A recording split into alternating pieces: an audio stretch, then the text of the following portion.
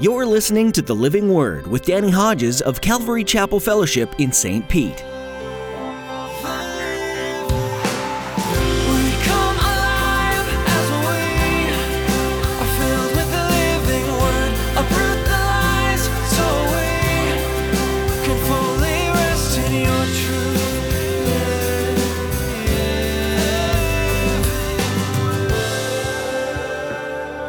Some people simply want deliverance from the negative circumstances of life, but their intent is not to submit to the Lord. Their desire is not toward holiness and living according to the truth of God's Word. They just want out of the negativity that their sin and their foolishness has brought about. You want to see that worked out in life? You just read the book of Judges. In today's message, Pastor Danny will share with you about the deliverance and rest that comes with placing your trust in Jesus Christ as your Lord and Savior. Without Christ, it takes every ounce of human effort to combat sin, and it's still not enough. When you choose to enter into a relationship with Jesus, He wipes away every sin. You don't have to strive anymore. Christ's imputed righteousness is given to you. You're made into a new creation, washed white as snow in the eyes of the Lord. Now here's Pastor Danny in the book of Daniel chapter 9, as he begins his message, One Powerful Prayer.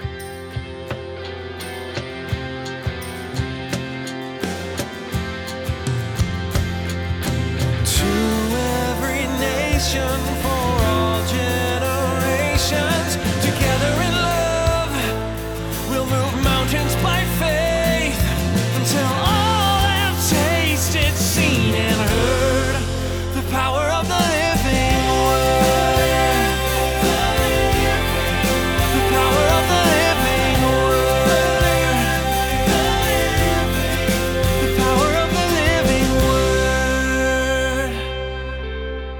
book of Daniel.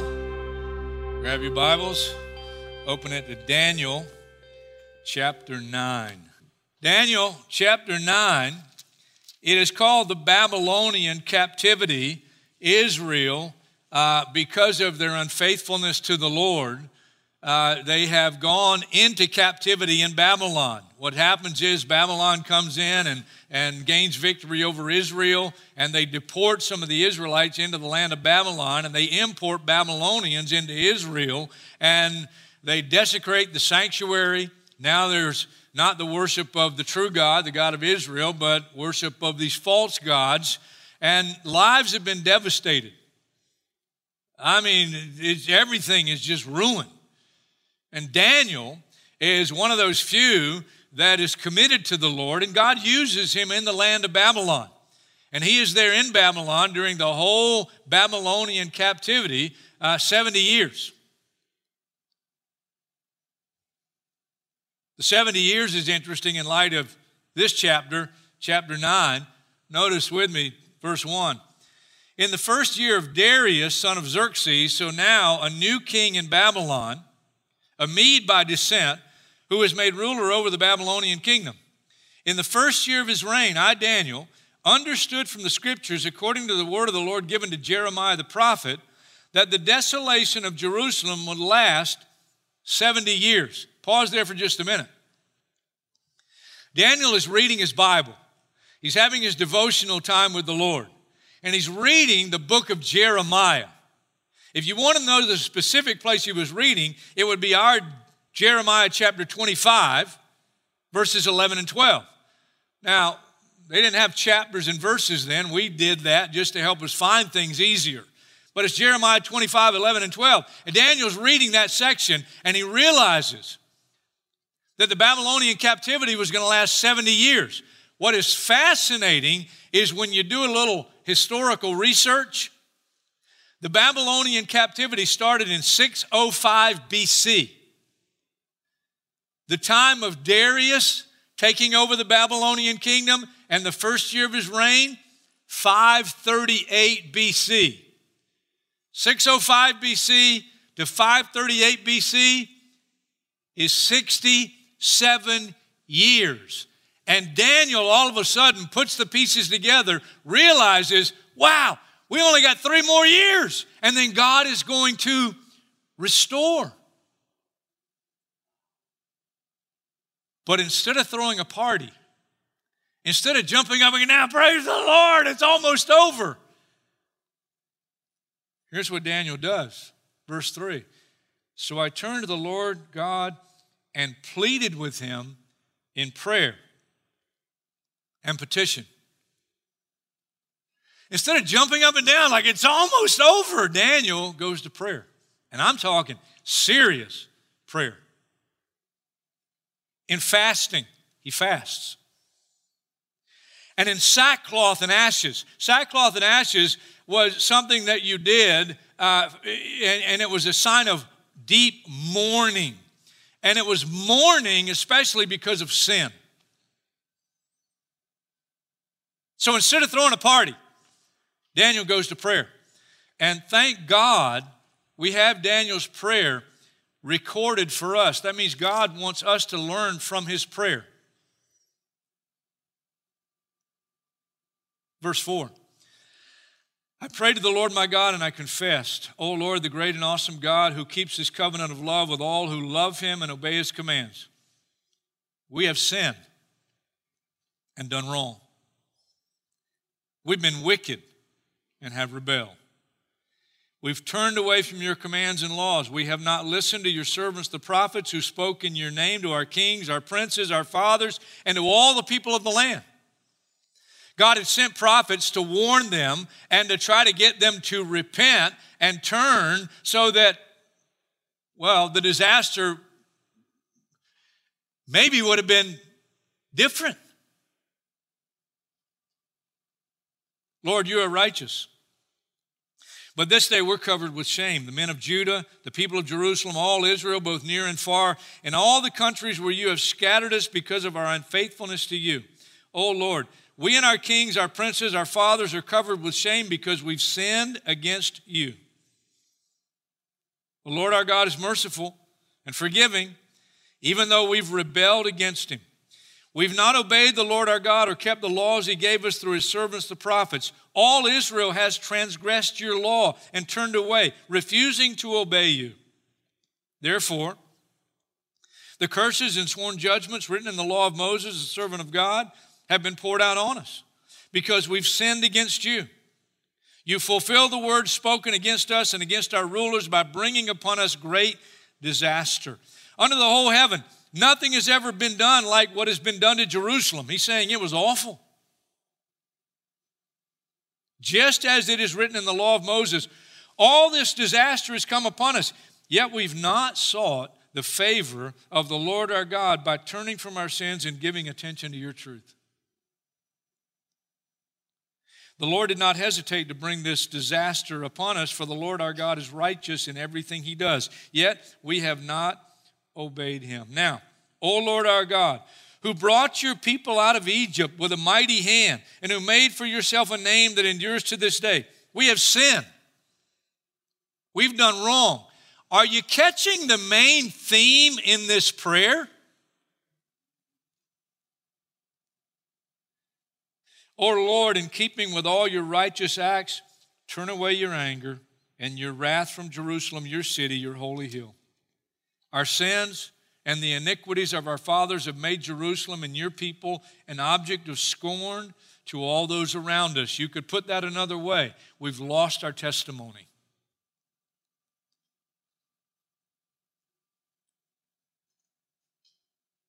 Verse 17, now our God, hear the prayers and petitions of your servant. And notice what he says. For your sake, O Lord, look with favor on your desolate sanctuary. Because God's name is being blasphemed because of their failure. Give ear, O God, and hear. Open your eyes and see the desolation of the city that bears your name. We do not make requests of you because we're righteous, but because of your great mercy. O Lord, listen. O Lord, forgive. O Lord, hear and act. For your sake, O my God, do not delay, because your city and your people bear your name. Interesting, isn't it? Instead of throwing a party, Daniel goes to prayer. But even though he goes to prayer here, the prayer he is looking forward to God restoring. I thought about the restoration. What does restoration look like? Well, I thought of 4 things. 1, a dispersed people reunited. 2, proper worship of the one true God restored. Right now, in Israel, the one true God is not being worshiped. 3, establishment of the truth of the Scriptures as the foundation and the guide for life. And number 4, and this is a biggie, freedom from enemy bondage. Freedom. So, dispersed people reunited, relationships reunited, restored, proper worship restored, establishment of the truth of the Scriptures as the foundation for life and the guide for life, and freedom from enemy bondage. Look, that'll preach. I occasionally come up with questions in my study. Today is no different. Here's my question. If Daniel knew the captivity was about to end and restoration was promised, why does he pray such a prayer of confession and petition? I think it's a valid question. I think it's a needed question to ask. Why does he go to such deep, serious prayer and confession with 3 years left in the captivity? Why didn't he just go, hey, it's almost over now. God's going to restore. Here's what I put in my notes. Listen. If the people's hearts are not changed, and he intimates that right in the middle of the prayer, despite the disaster, he's making a general statement, we have not sought your favor. If the people's hearts are not changed, they will end up in bondage again. I added, some people simply want deliverance from the negative circumstances of life, but their intent is not to submit to the Lord. Their desire is not toward holiness and living according to the truth of God's word. They just want out of the negativity that their sin and their foolishness has brought about. You want to see that worked out in life, you just read the book of Judges. The book of Judges is the people of Israel time and time again experiencing what some have called foxhole Christianity. They get in trouble, they go away from God, the end result is lives are ruined, lives are disastrous. It never ends up like you think, not in the long run, never ends up. Always ends up with you not getting what you're really looking for. And so they realize it. They call out to God, oh, God, help us. And what does God do? Because he's merciful, because he's gracious, he reaches down, he raises up a judge, and he delivers them from the enemy. You read the book of Judges. And as soon as he delivers them, it says, but they went right back to the old lifestyle, went right back to the old ways. And so they ended up right back in enemy bondage. And what happens? They end up crying, oh, God, we're sorry, forgive us, What does he do? Because he's merciful and he's gracious, he raises up another judge and he delivers them again. That's the book of Judges. It's just one after another, after another, after another. It's foxhole Christianity. The writer of the Proverbs talked about it. Here's what he said, and he puts it in a very graphic way. It's easy to understand. As a dog returns to his own vomit, so a fool repeats his folly. It's the heart of man. It's the nature of man. It takes a real willingness and a real change of heart to not only get on the right path, but to stay on it. Here's the intention. The psalmist wrote in Psalm 119, and he said, before I was afflicted, I went astray. So he had experienced his own captivity. He had experienced his own disastrous results of walking away from truth and the way of the Lord. And for him, what God intended, that's what happened. Before I was afflicted, I went astray, but now I obey your word. His lifestyle was changed because his heart was changed. The woodshed did its job.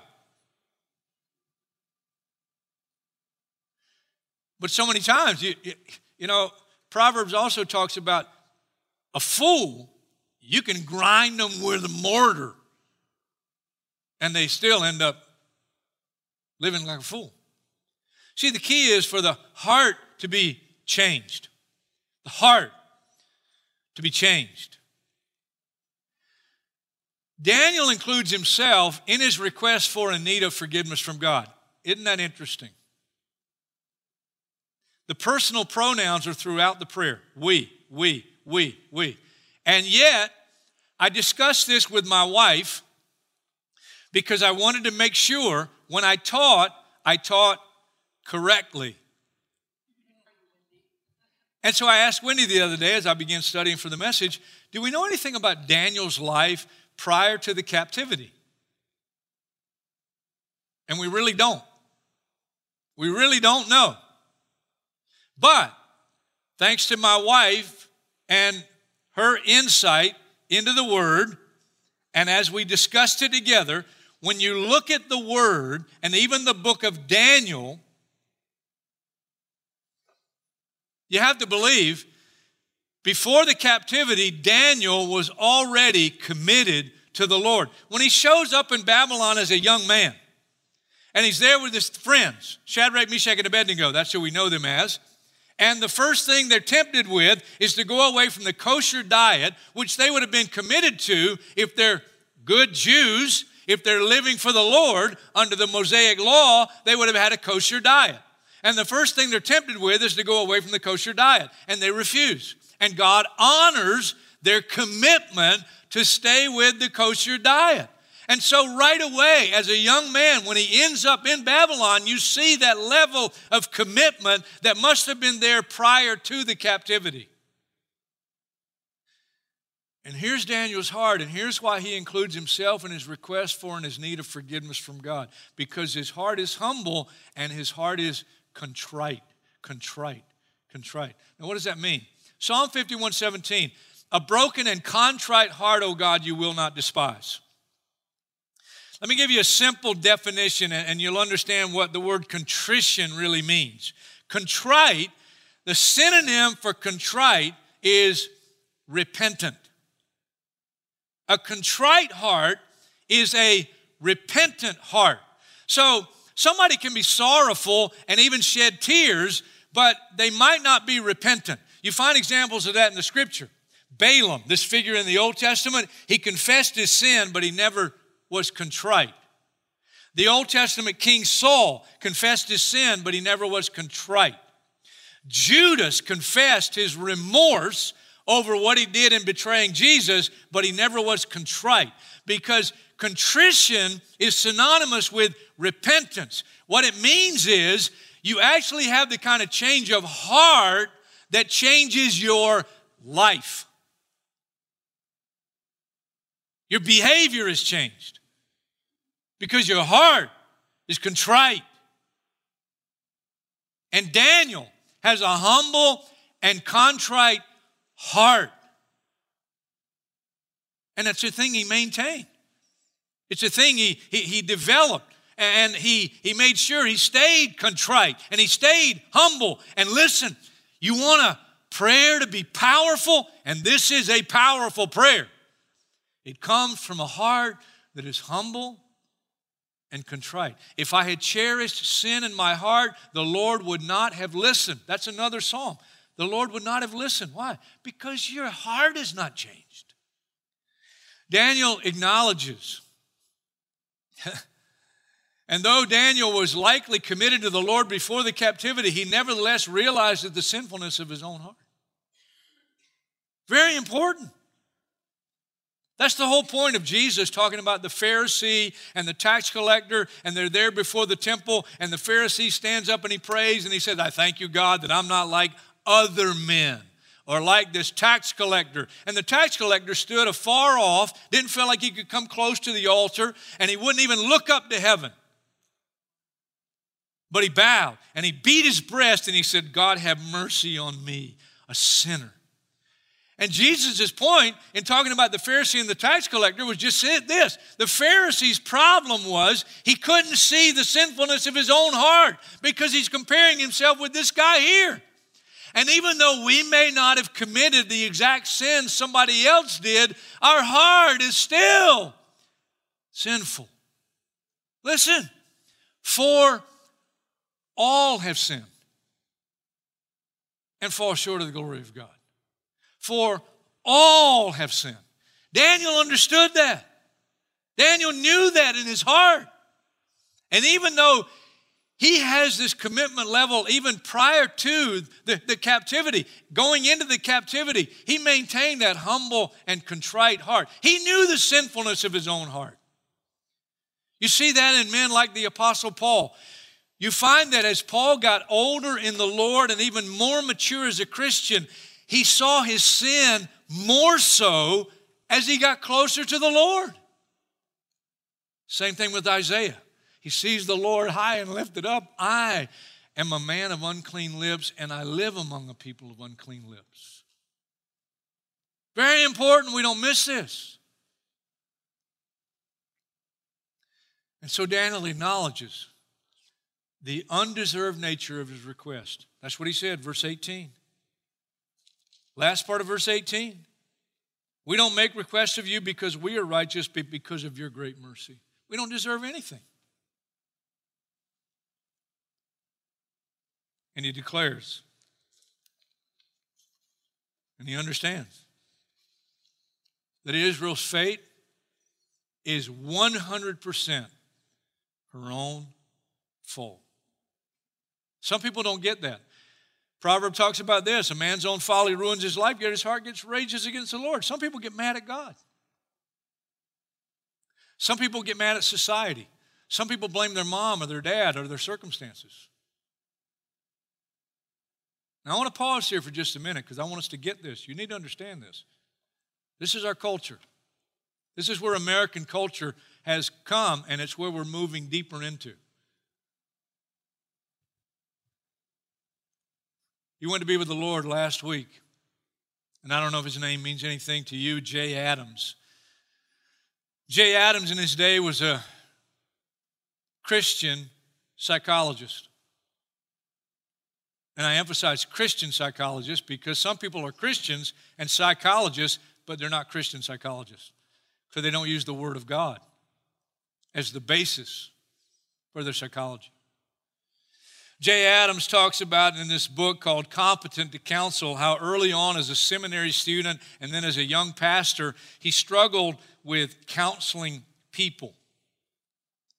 Then he was influenced by a secular guy named Maurer who developed this method of counseling that was more confrontational. And so Jay Adams took the Bible and became more confrontational with his counselees.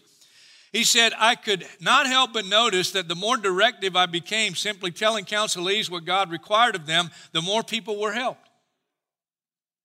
Spelling out and getting commitments to biblical patterns of behavior after an acknowledgement of and repentance for sin seemed to bring relief and results. He says, in counseling sessions, we discovered with astonishing consistency that the main problems people were having were of their own making.